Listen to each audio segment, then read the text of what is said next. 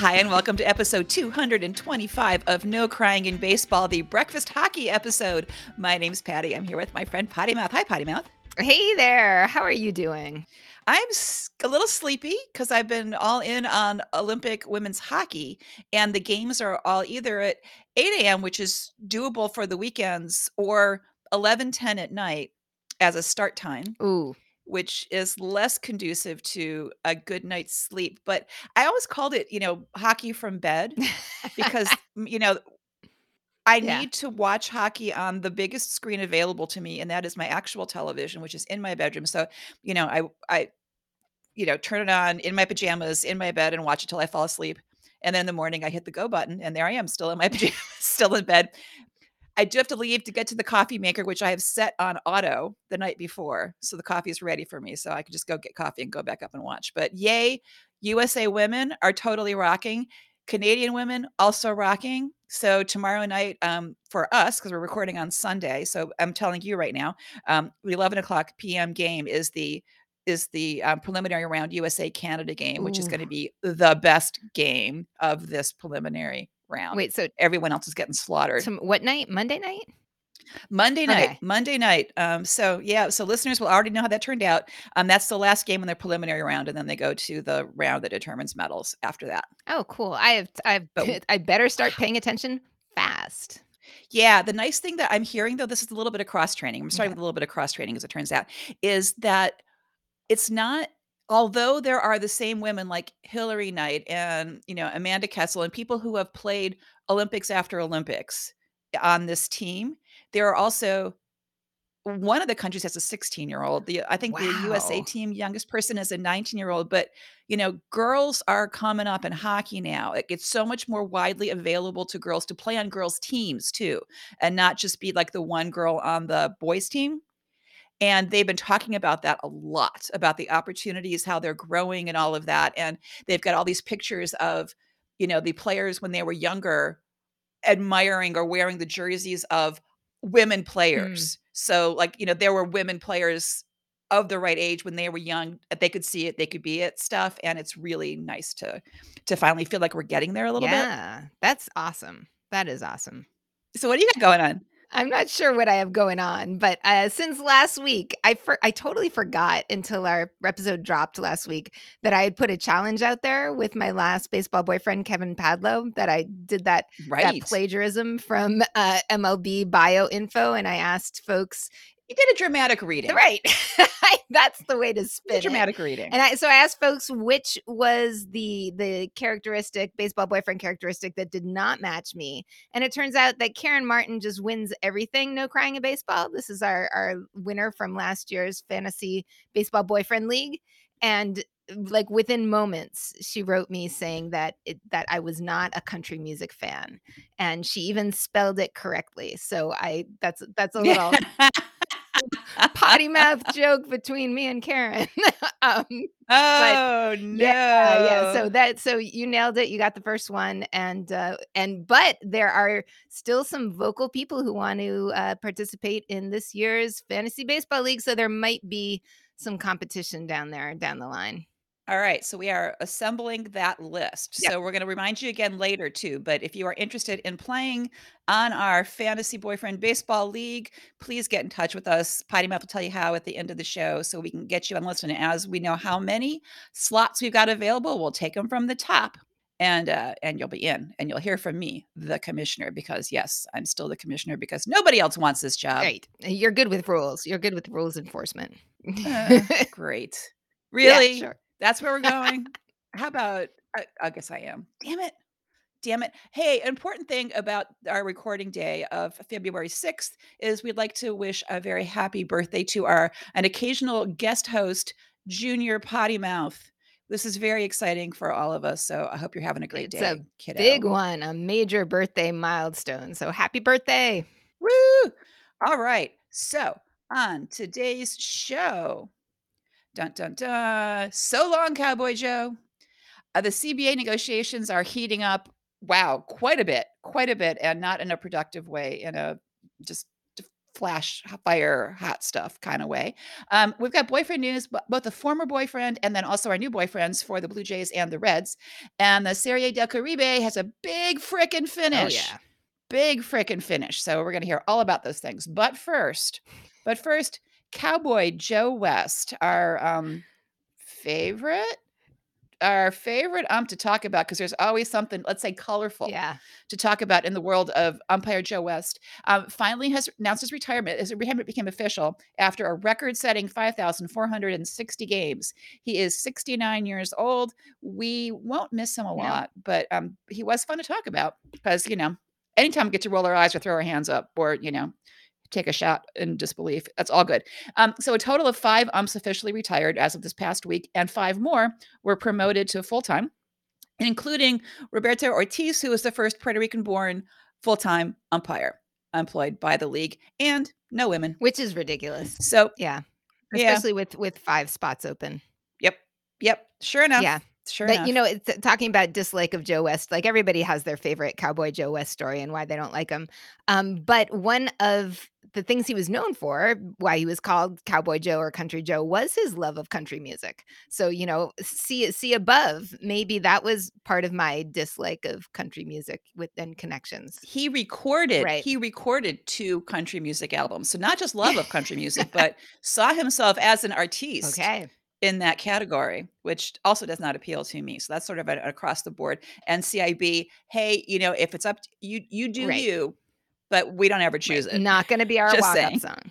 Not going to be our walk-up songs. Okay, so CBA negotiations, oh my God. Also known as what's happening during the lockout.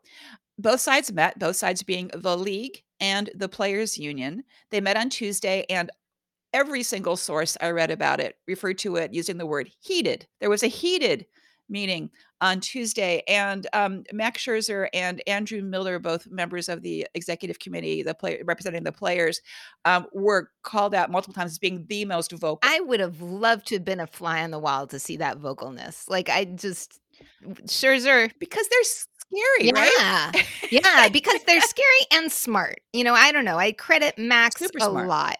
And his tweets about it since then, and I wish I had copied it down. Maybe you did later, but it was pretty much that, they're not honoring our requests at all. And we're being reasonable. Yes, absolutely. So as heated as they were there, the players' voice publicly is united and very strong. More about that in just 1 second. So on Thursday, the league requested that they move to federal mediation, which both sides have to agree to. And on Friday, the next day, the players said, no. So federal mediation is not about them, an outside third party deciding on an outcome. They're not arbitrators. They are mediators. So they are designed to help move the discussion along. It's more about process than it is about proposing solutions. But the union's response was, on Tuesday, the league said that they were committing to providing a counter proposal. They were going to respond to the things that we talked about on Tuesday. But instead of that, they proposed mediation. They threw up their hands and said, we need somebody to help all of this. And the unified statement by the players is the players stand ready to negotiate. Right.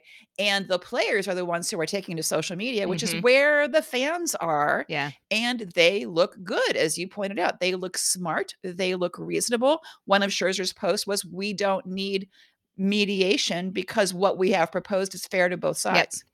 We just need you guys to come back to the table, and you don't seem like you want to do it. Right. So the league, in their defense, what they said in their defense, I am not defending them. They are saying that mediation would help them start the season on time. That's the only way we'll get this done. So, well, they could just stop. It might have gotten done if you hadn't locked right. If you hadn't locked everybody out in the beginning of December and then not talked to anybody for 6 weeks, that could have helped. But no. And the players nope, that's a PR stunt. That is trying to paint the players as not participating in good faith if we don't agree to it. But the players have taken, like I said, to social media to make sure that is not how the fan base feels about it. So make sure the fan base knows, no, we want to negotiate. Here's what we want. It's reasonable, and they are sticking to the talking points. Those players have had some good training, man. They are sticking to their talking points. One of the reasons No, I just uh, looked up, Max's full statement after he did the "We don't need mediation," and he just lays it out there, and I think the players have been much more clear about what they want than MLB has been very fuzzy about what they want. So he said, "We want a sure. system where threshold and penalties don't function as caps, allows younger players to realize more of their market value, make service time manipulation a thing of the past, and eliminate tanking as a winning strategy." And I read that and I thought, that's what Patty's been saying every week for weeks, but what has MLB said that's that coherent and concise and like this is what we stand for? Nothing, right? Nothing, nothing. They have been like, drops in a bucket that don't get anywhere near actually solving those Yeah. issues. They don't It's not in their interest to solve those issues. That sucks. Why Right. would they? They wanna kick the can Right. farther down the road. They don't care about those things. Why should they be paying more money out of their Ugh. pockets to, what? Yeah. So, one of the reasons that the players union does not want to involve mediation, even though mediation has been effective for other professional sports leagues, Mhm. players have said last time it got used was the last time that the baseball was on strike in '94 and '95, and it didn't help at all. Nothing came to a resolution. It didn't speed things up. It was bad for the players union. So, like, there's no way. It's a bad taste in our mouths. We have bad memories of that. Why would we go there? Wow. We have a perfectly reasonable proposal. You just need to do the negotiation. You're not willing to negotiate, and you need to be. The owners meet quarterly anyway, and their next scheduled meeting is next week in Florida. So there's a possibility that talks would continue then. Maybe the owners would have their own meetings. I think players union reps are going to be down there. So there something could move forward next week. So this proposal for a federal mediator that got turned down doesn't actually change anything. That just means we keep going the way we are. We keep using the existing process, which is show up and, talk it out, work it out. The both sides have continued to meet on the non-economic issues, the things around the edges. So there are ongoing negotiations, but the meaty stuff that we're talking about here is just in a bad spot right now. There's so no way in hell are things going to start on time.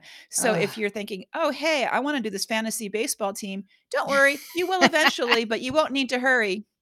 You won't need to hurry. It's gonna be a bit. It's gonna be a minute.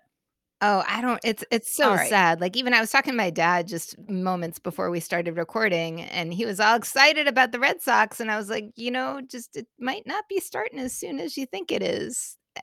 Yeah, All things in moderation, yep. Bob. Yep. So we have boyfriends every year. Patty Mouth tell you more about boyfriends, and we still follow our former boyfriends, guys that we've picked in years past. One of my favorite O's boyfriends, who I picked too soon because he blossomed Mhm. after I picked him. I might not. I might know why this is now. So Cedric Mullins is a former boyfriend of mine from the O's. He announced just this week that back in 2020 he was diagnosed with Crohn's In disease. Crohn's 2020. disease Wow. in 2020 is an inflammatory bowel disease. There's inflammation in the GI Oh. tract. It hurts. It hurts a lot. And there's not a cure for this, but there is treatment. So if you're diagnosed for it, you can keep it under control, reduce the pain, reduce the symptoms. So back in 2020, initially he thought it was food poisoning. Right? And then he wasn't sure what it was. He said it started about the same time as Trey Mancini was going into chemotherapy. So Wow. he was like a little bit freaked out thinking, "Oh my god," but that made him get things checked out. Right? That made Mhm. him get things checked out, and that's when he got his diagnosis. So in the off season after 2020, so all of 2020 he was playing with this horrible pain, Oof. right? So in the off season he had surgery that removed part of his intestines. He unfortunately then had an infection from that, which then had to be treated. So that took a long time. He lost like 20 pounds that he wasn't planning on losing. And then he worked his butt off and ended up in his last season, this past season, he had his all-star season. He was a silver slugger. He made it to the all-star game for the first time. He was amazing. And he was able to do that because he got diagnosed and he got treated and he got the pain under control. And that allowed him to focus back on his job. So he's going public now to get people to say, "Hey, if something doesn't feel right, don't just live with the pain, don't just walk it off. Find out because if you can treat it, you can turn things around." So, really proud of former boyfriend Cedric Mullins. Wish I hadn't picked him too early, but I Yeah. guess I feel kind of prescient about that. I was like, I saw it. I saw it. I knew he was going to be awesome, and he will always be one of my favorite former boyfriends. So, yay, thank you, Cedric Mullins, for all you do. Yeah, and that it's just such a good thing for people who are suffering from this disease to have a public figure to look to, because Crohn's is definitely not well understood, and it does affect people's entire lifestyle. So to have somebody speaking out about it is always helpful to those people out there who are also afflicted. So, yay, Cedric! One more reason to love a baseball boyfriend. Speaking of baseball boyfriends, it is that time of the show where we're going to pick our new guys. This is what we do in the off season. We've been picking one guy per team. We do 2 a week, one AL and one NL. And it's because these guys there's something special. There's something that we like about them.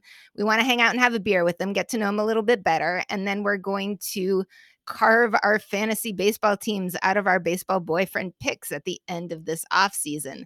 And this week we are up to the Blue Jays and the Reds.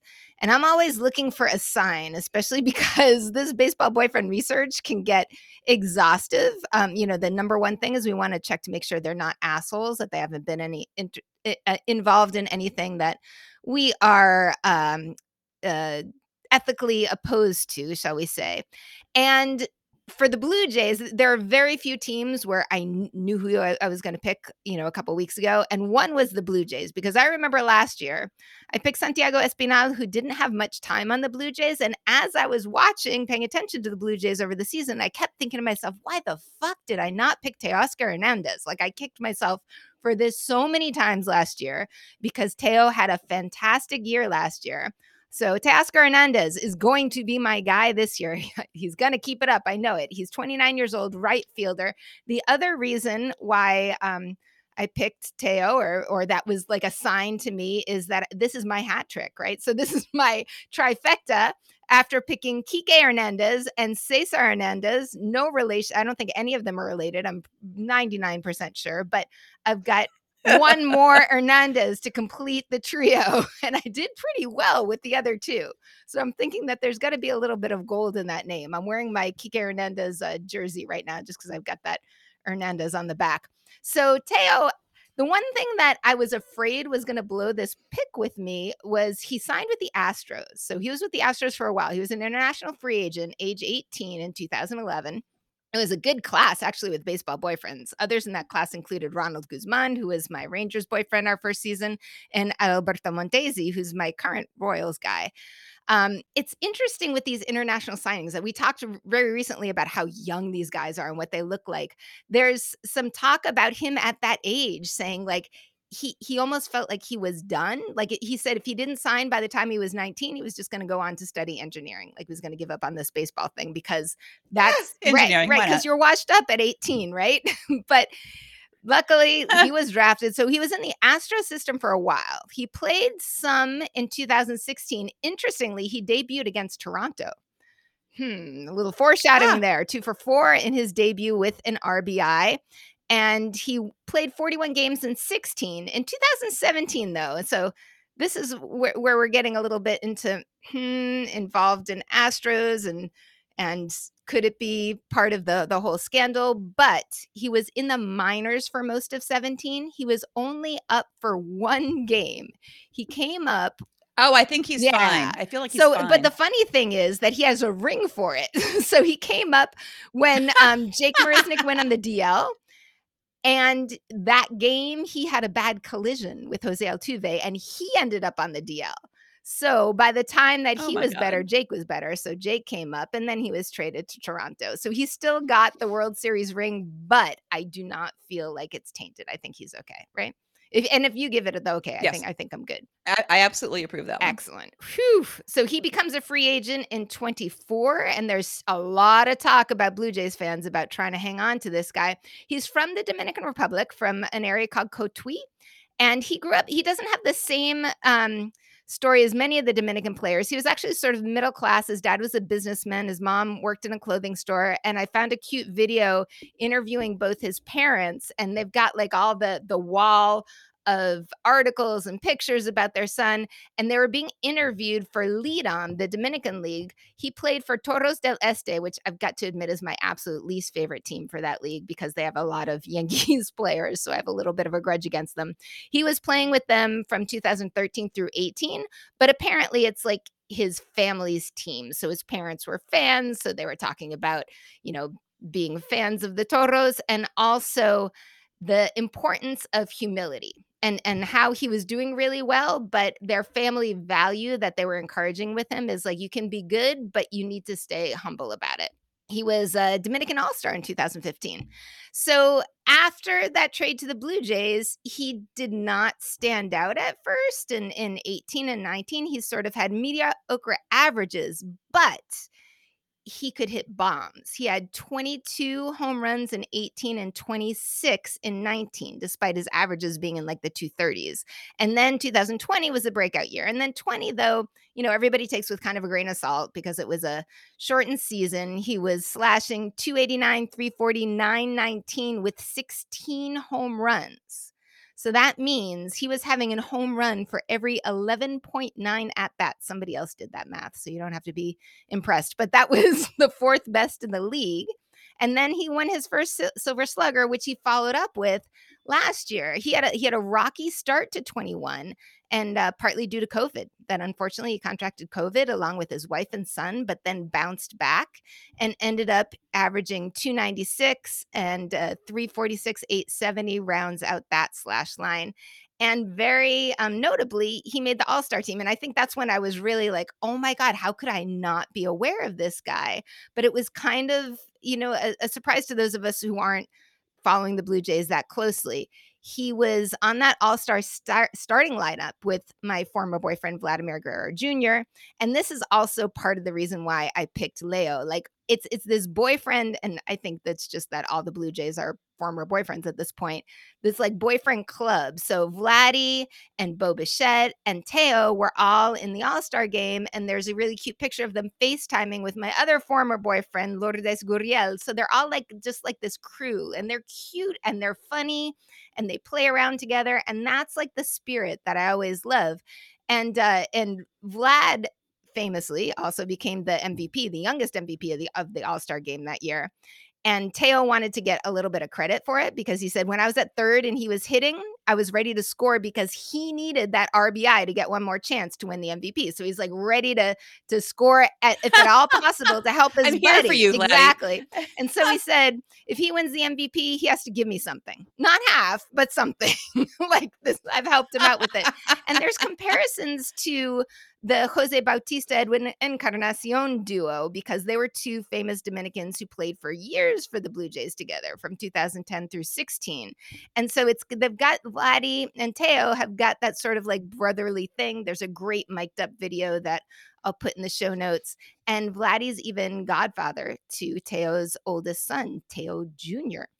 So it's totally about the character. There's lots of videos with them joking around in the dugout, duct taping Vladimir Guerrero Jr. to a chair to keep him calm on the first day that he like had to sit out after playing 160 games straight or something like that, and just trying to keep him under control. Him giving the cop next to the dugout a bunch of baseballs to hand to little kids, and then an interview with ESPN where he says what I love about this like gang together, that we're like family. We always take care of each other if someone needs to be lifted up. So it's that like that spirit. You want to be having fun while playing. And then he was asked who is the funniest, and without a beat, he answered, me. He likes biking. He has a lovely wife, Jennifer, and two adorable little kids, Teoscar Jr. and Mateo Javier. And I'm excited to see Teoscar Hernandez this year. I think it's going to be good. I love that pick. That is a fantastic pick. And if you hadn't picked him, I might have for sure. But you're right. We did sort of we picked a lot of the guys. A lot of the guys that we're pretty sure are going to play this year have already been NCIB boyfriends. I just wanted to do one quick tangent about using the word trifecta because I've noted, because I learned the word trifecta with horse racing, right? So it's like, a cross training word. It's from another sport. In my head, it's from another sport. And I have noticed watching sports the past couple of weeks because I watched my 1 football game, which will end up being 2 football games, who dey? Yeah.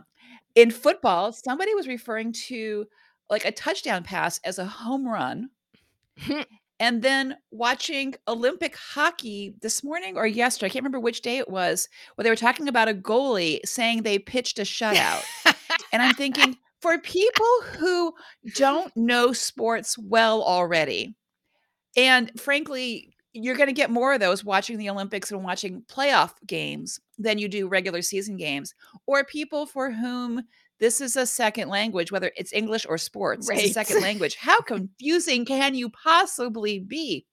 But I'm gonna go with trifecta too, because my pick for the Blue Jays is Cavan Biggio, who's the 3rd of the, "Hey, my dad's a famous baseball player, and I now play for the There Blue you Jays" go. guy, right?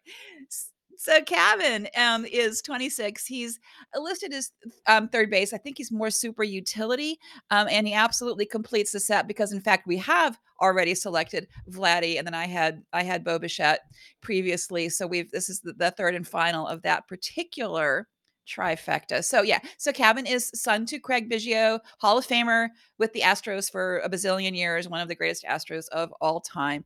Um, Weird fun fact that I just learned today was he was born 2 weeks after the last baseball strike ended, Ooh.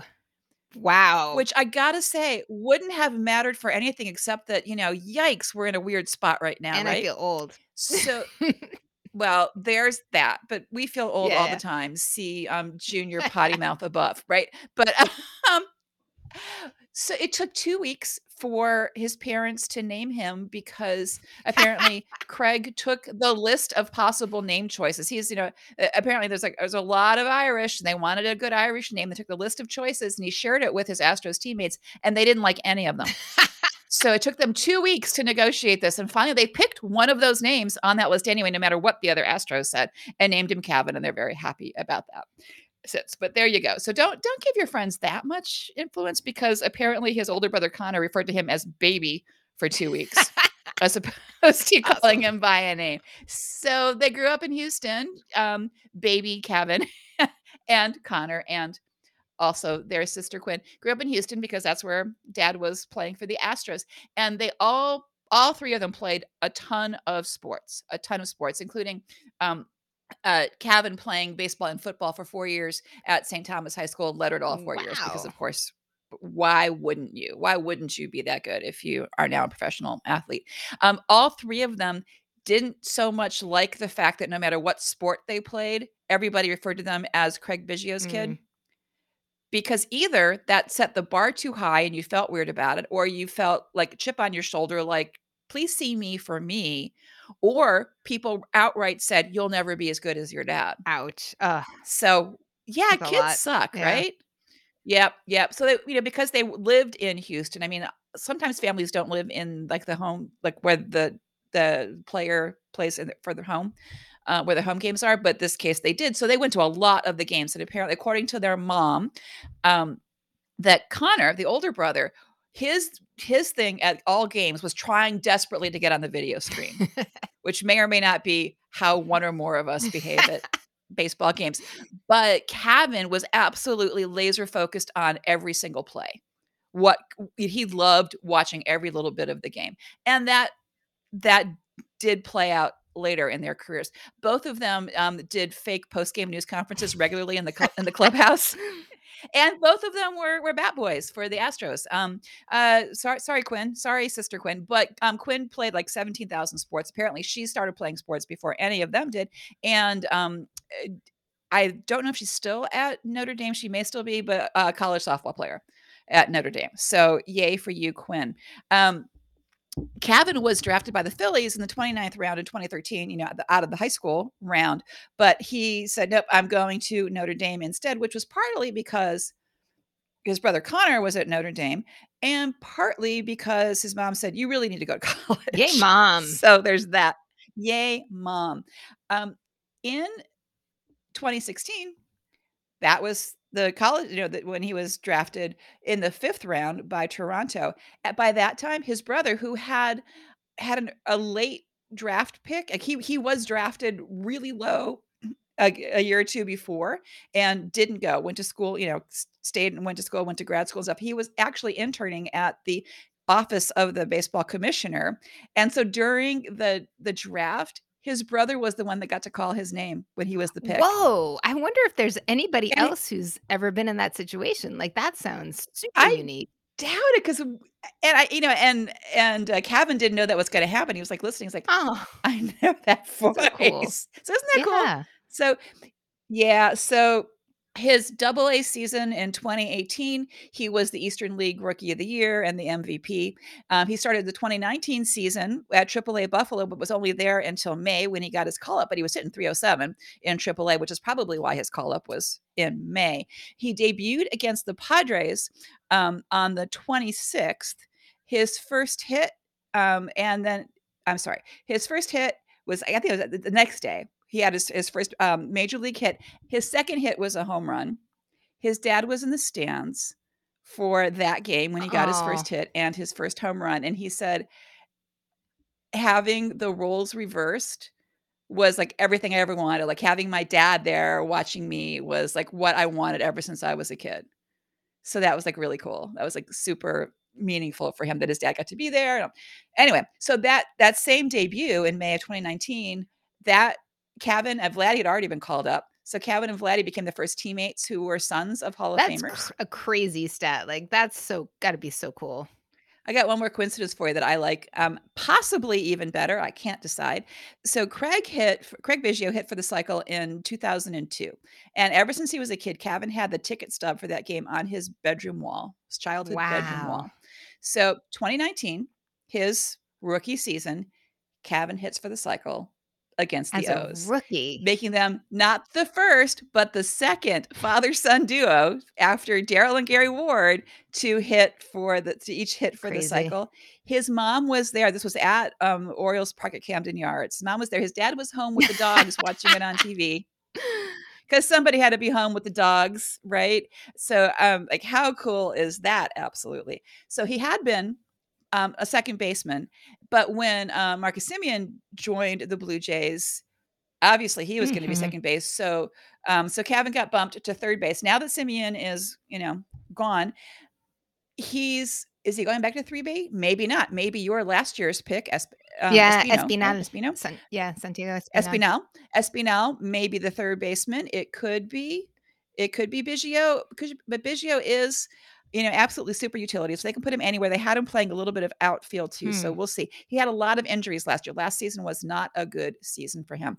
One of the other things I like about him is his mom's name is Patty. And that's always goes well. But he wears an ID bracelet that she gave him that on the flip side is engraved the words gratitude, fortitude, and kindness, which I like very much. So he said growing up, his dad was always his hero. He always wanted to be his dad. But his mom was the one who was always there. And she's the one who still gets the first phone call when anything happens. And so he said, Dad's my hero, mom is my go to. Oh. And one of the most recent community philanthropy things that he's been doing is he's been working with Little League call-up grants, which is raising money to cover registration fees. So kids who wouldn't ordinarily be able to afford to play Little League baseball or softball, any of those things, can get that paid for. Oh, that's a good thing. All Yeah. right, nice pick.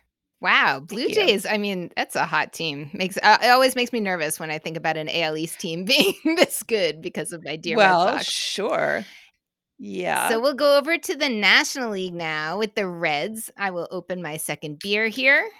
And I think this is a Golden Goat. Is that what it's called? Yeah, Golden Goat. It's a blonde Bock from Silver Branch Brewery.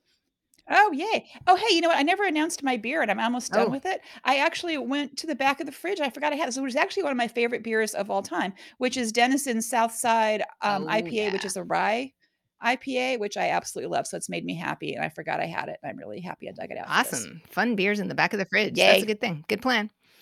Woo. All right, I am going with Kyle Farmer, shortstop, 31 years old, and it's because I have the theme of a trifecta or hat trick or whatever cross training euphemism we're going to call it. So Control F is now my friend now that we have a spreadsheet and I can quickly search to make sure that we haven't picked a guy before.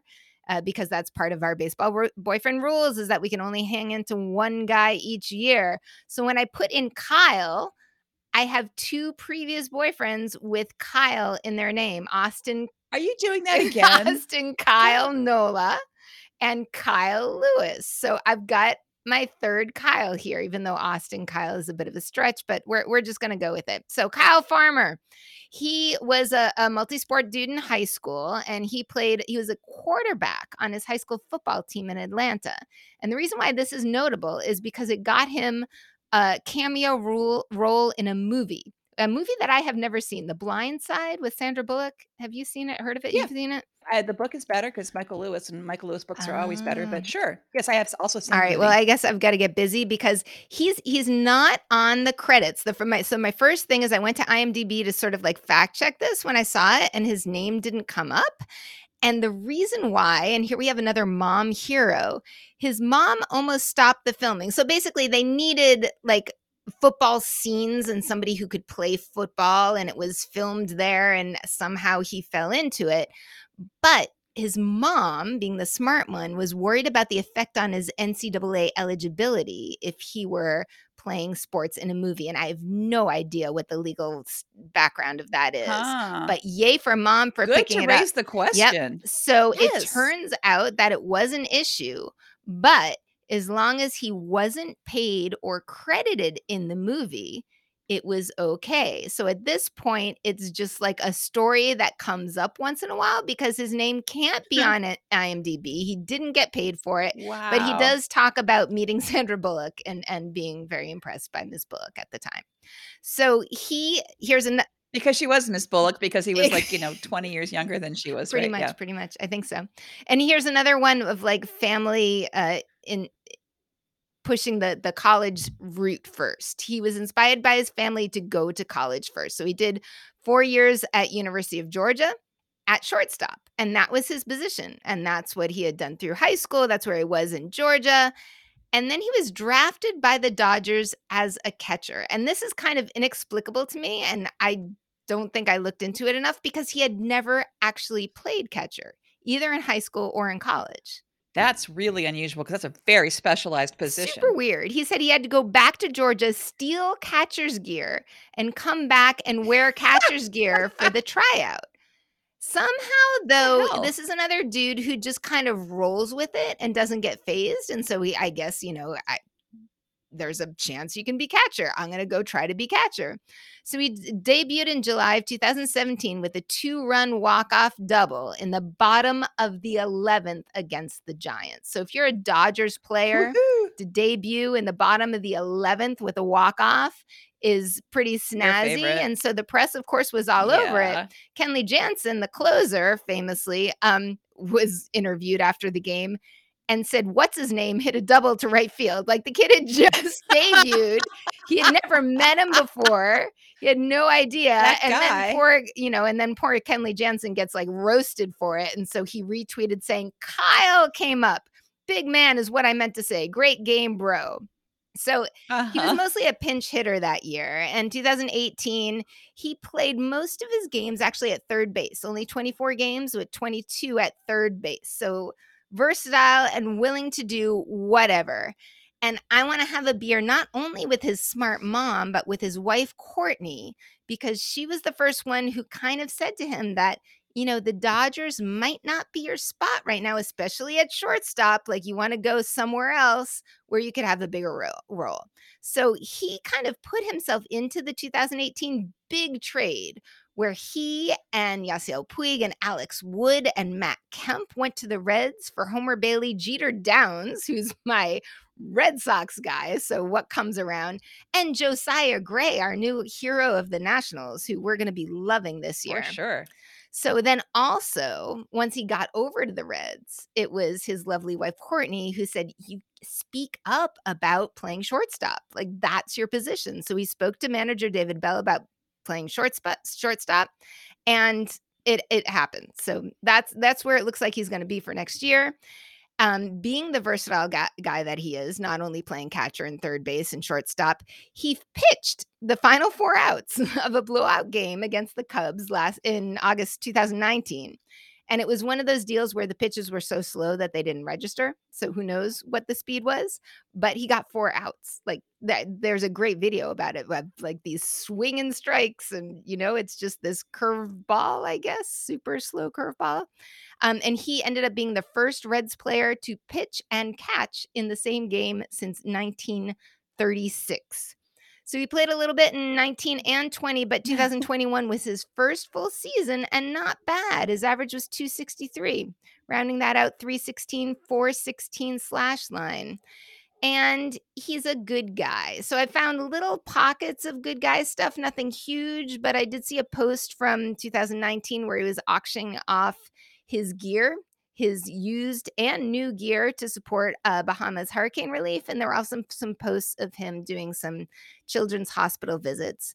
And of course, the most important Reds review to me is my first Reds boyfriend and everybody's Reds boyfriend, really, Joey Votto, talking about how he is that kind of guy who just goes with it. He just doesn't get shaken. He doesn't get rattled by stuff. He said it's that sort of personality and demeanor, that style of play that is, in my opinion, infectious. So, like, that kind of confidence and just willing to do whatever it takes is a good influence in the dugout with everyone else. He has an adorable baby boy, McCoy James Farmer, who was born September 10th, 2021. Lovely. These are really good picks. I'm impressed with your picks This this is what week. I love about our show, is like finding these guys that I just wouldn't have been paying attention to at this stage any, like, Yep. but maybe in the middle of the season when they start busting out, it'll be like, huh, we found that. Huh. Yeah. It's like, huh. Yeah. So, speaking of beer, I need an addendum to my story about the Biggio family. Patty Biggio met Craig.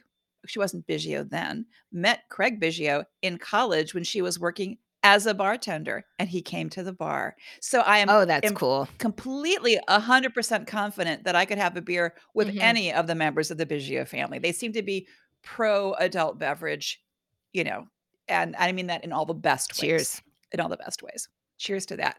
So, my Reds boyfriend is somebody that I talked about once before, and Hmm. so I'm gonna repeat a little bit of one story, but I picked him for QHAR, great flow, and 2 specific stories. So my Reds boyfriend for this year is TJ Friedel, who's 26, plays left field. So, he has a very unusual path to the major leagues. He walked on to the University of Nevada, Reno baseball team. He was a Huh. good player in high school, but, like, he's been like the invisible man off and on as far as scouts, as far as whatever, so he's had to, like, find his own path. He's had to make his way. He's had to find his path, right? So he walked on to the baseball team, and he did okay his freshman year. So he took a red shirt year his sophomore year, right, to preserve his eligibility because they had said, "You're probably not gonna play very much." So he Mm. said, "Instead of a couple of pinch hitting and a whatever this year, I'll wait it out and, work on my skills and all of this and not play, and that way I'll have that extra year of eligibility." And sure enough, he improved so much that he got a scholarship for his junior year, right? So he walked on the first year, so that was not a scholarship. Then he redshirted, and then scholarship for his junior year. And then that year was his third year there was an absolute breakout year. He was 11th in the country for collegiate players with a 401 average. Whoa. He was second in the country for triples, which is right up your particular Yeah. alley. And then it gets weird. Because of that redshirt year, he there were mistakes. Mistakes were made, shall we say, mistakes were made everywhere about his draft eligibility. So, if you go to college, right, 'cause you can get drafted right out of high school, but if you choose to go to college, your next opportunity is if you are 21 years old or you have 3 years of eligibility. Specifically, it's academic eligibility. It's not athletic eligibility. So, he had been in school for 3 years. He took classes while he was a redshirt, he just didn't play ball. He thought it was athletic eligibility, so he didn't think that he was eligible for the draft. And so he wasn't out getting put out there. The whole redshirt thing screwed everybody up. It screwed like, nobody understood that he was eligible. He had planned to go back to school for his senior year. He was gonna be the team captain. He was ready to go. So he that summer he went to the Northwood Summer League, which is, the equivalent to, the Cape Cod League and our local Cal Ripken League and all those summer baseball leagues. He tried out and made Team USA that summer so he could play, on the representing the USA and on all these international tournaments. And at those tryouts, scouts are absolutely there. And he had people say, you actually are draft eligible. Oh, You are. man, that's how we found out? Yeah.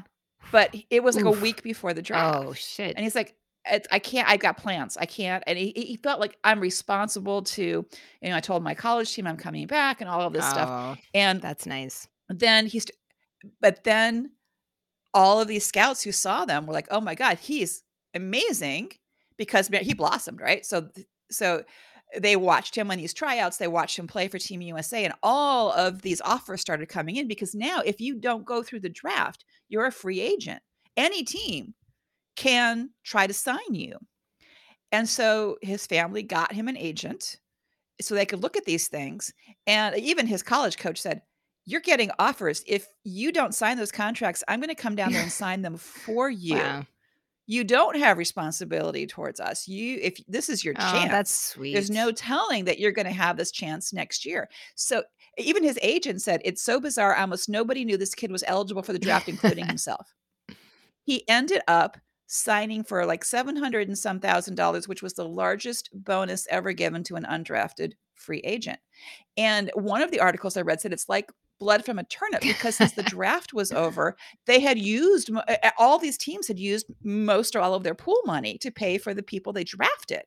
So they had to cobble together, where is this money coming from? And the Reds gave him the best deal. So he was on Team USA, so he was playing for them, and they said, okay, well, we want you to, so it's mid-season, it's July, right? We want you to come to Billings to play rookie ball with the Mustangs.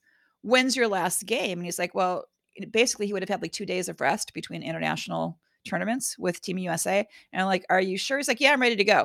So he went to Billings from his Team USA gig, and his very first game in rookie ball, he went 3 for 3, including 2 home runs. Holy shit. Wow. I Yeah. wonder what that third hit was.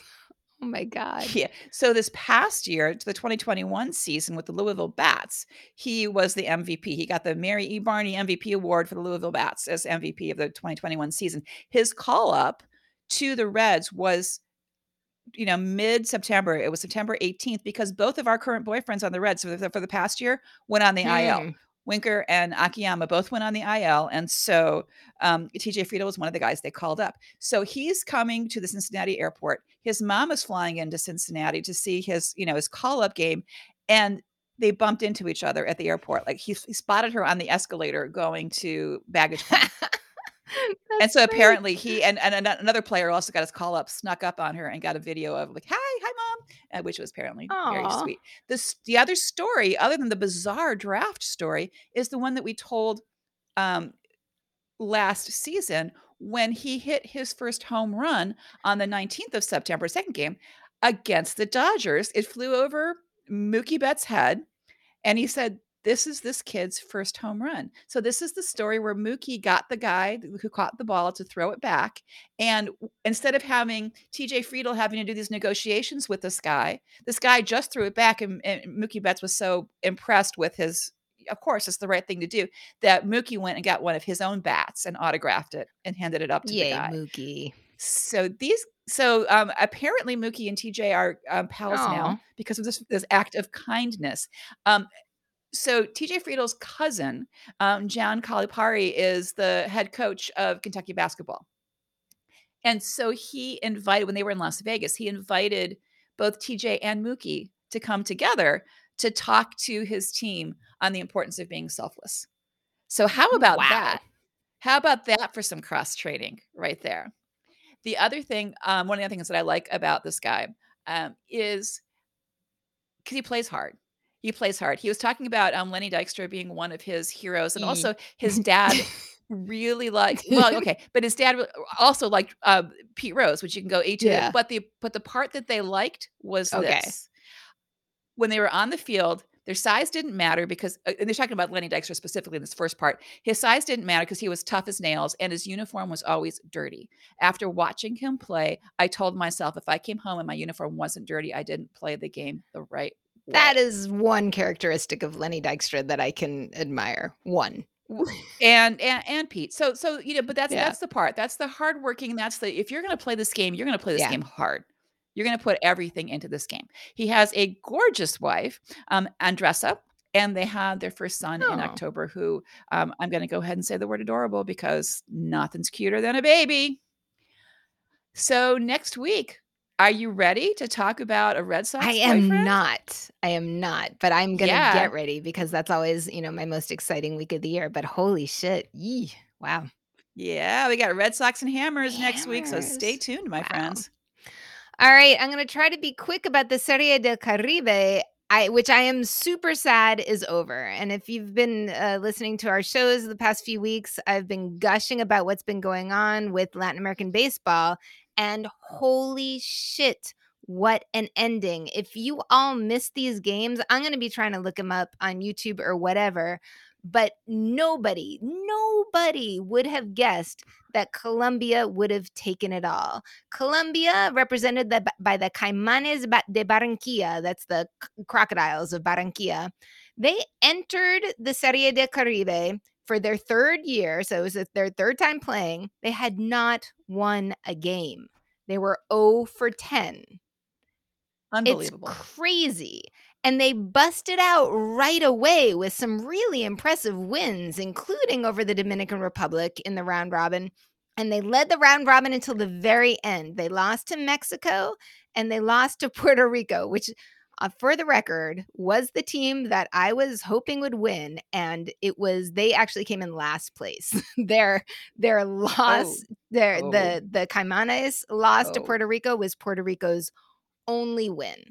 A little bit of props to Puerto Rico on their way out. They were giving away their equipment, gloves, like the small stuff, but gloves and some other things to kids right outside of the dugout. So yay for our Criollos de Caguas.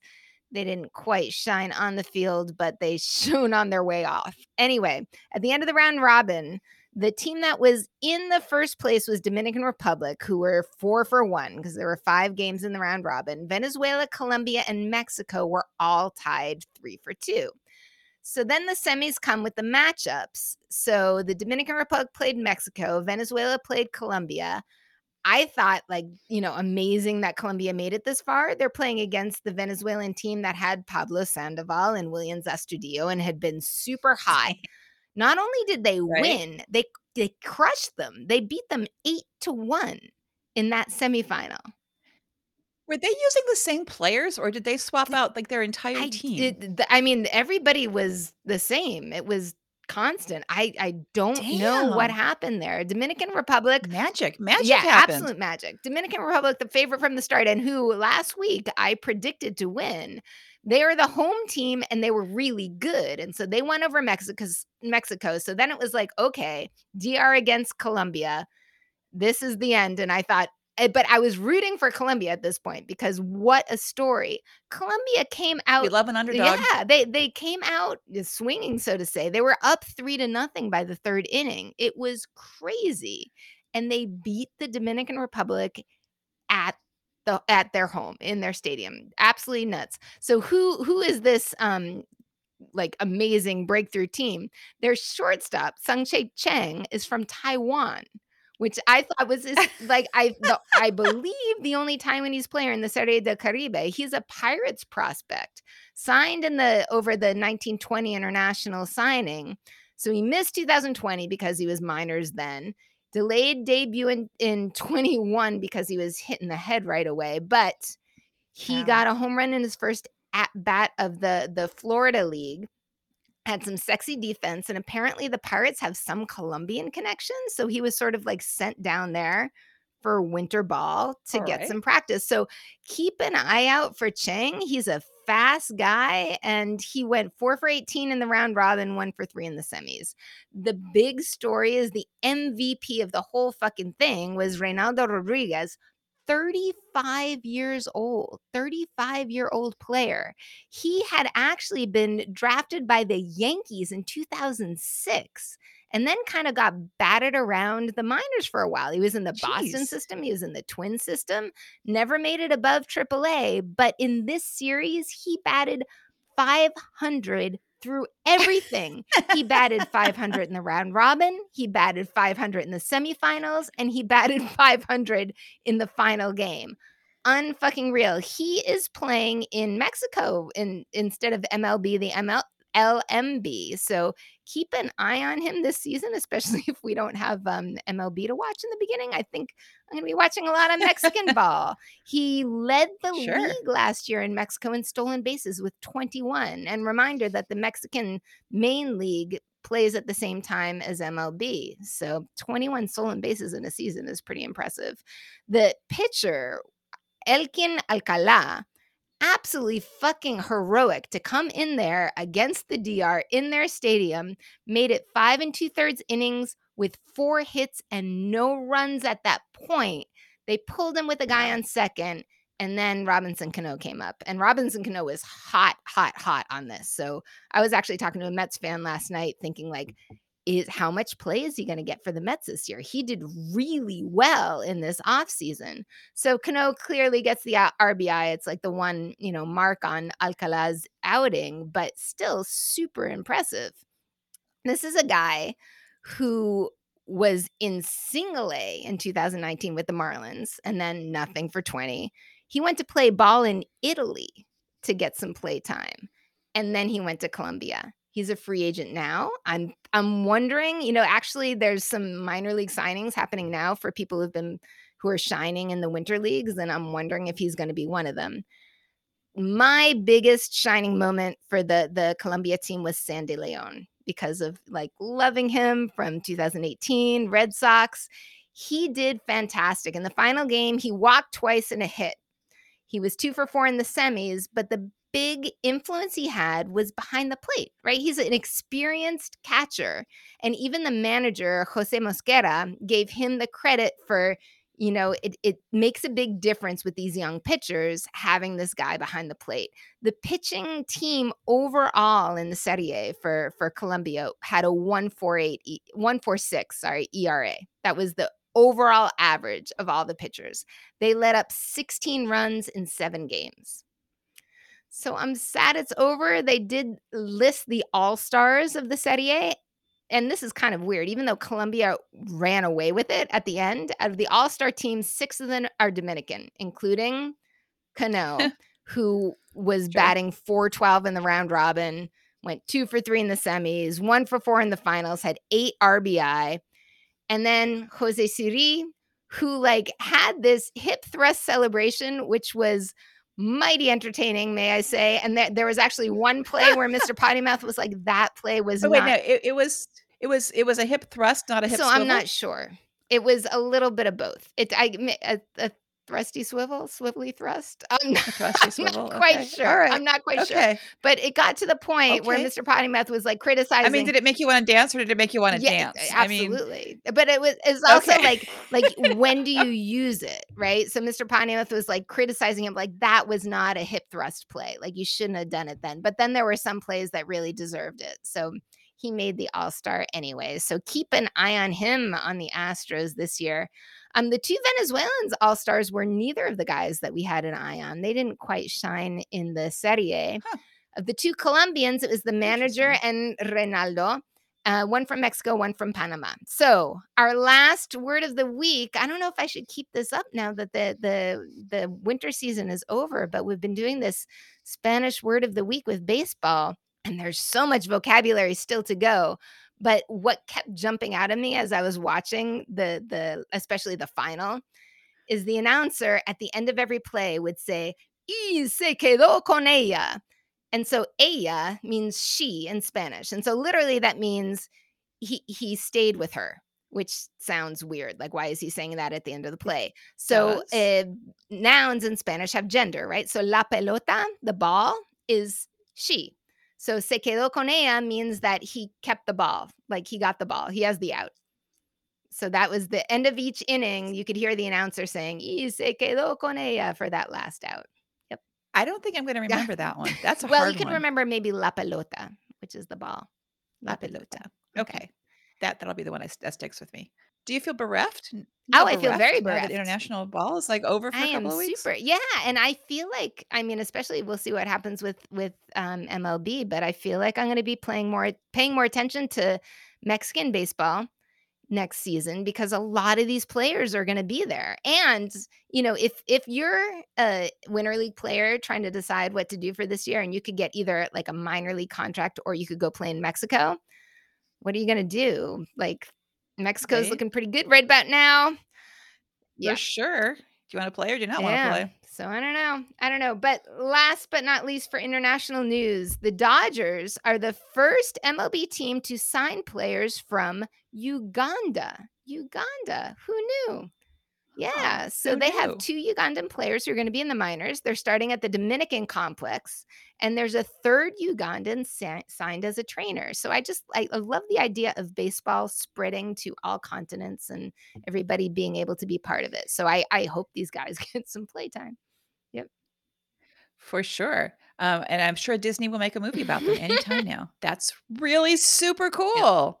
Yay for that. Yay for that. So, what do you have going on this week Oh, without in the absence of international baseball? I'm very sad. I think I'm gonna be looking up some of the games that I missed to see if I can see some of this play because I am Hmm. super intrigued. Yeah. Alright. What you Alright, well, doing? I'm gonna be Yeah. watching hockey because there's hockey almost every day. So, women's hockey for the next few days, then it overlaps with men's hockey and then men's hockey. Okay. So, and I may have to, watch the movie Miracle again just because I need it every 4 years, at least every 4 years. So that's my plan for this week. Oh, yeah, and also work. I remember work. I'm gonna be doing Yeah, work. me too. For sure. And maybe this will be the week that I get the notes out to the current fantasy, team members Ooh. about re-upping. It could Okay. happen, but like I said, I'm not in any hurry, but it could happen. It could happen. So, friends out there, if you are new to our show, please feel free to listen to some back episodes, like Potty Mouth is gonna watch some back games from from Winter Ball, listen to some past episodes. Please leave a review or a rating if you like. Tell your friends if you think they'd like to hear us talk about baseball, and please find us on social media. Hang out with us on Twitter, NCIB Podcast, Facebook. I'm at the end of my second beer. Facebook and Woo! Instagram is no crying in wait, yeah, I'm right. No crying in B-ball. Yep. Okay. Yep. You are right. I am You at are the end right. of So the that beer. second beer was dangerous. Mhm. Wow. I say I'm gonna this time I'm saving my second beer until after we're done. I Ah, think. I'm pretty sure. Hey, if you haven't gotten boosted, you should because it's the right thing to do. It'll yep. keep you safer. It'll keep you healthier. It'll protect the people around you. Fight the man. It's the right thing to do. And until next week, say goodnight, Potty Mouth. Good night, Potty Mouth.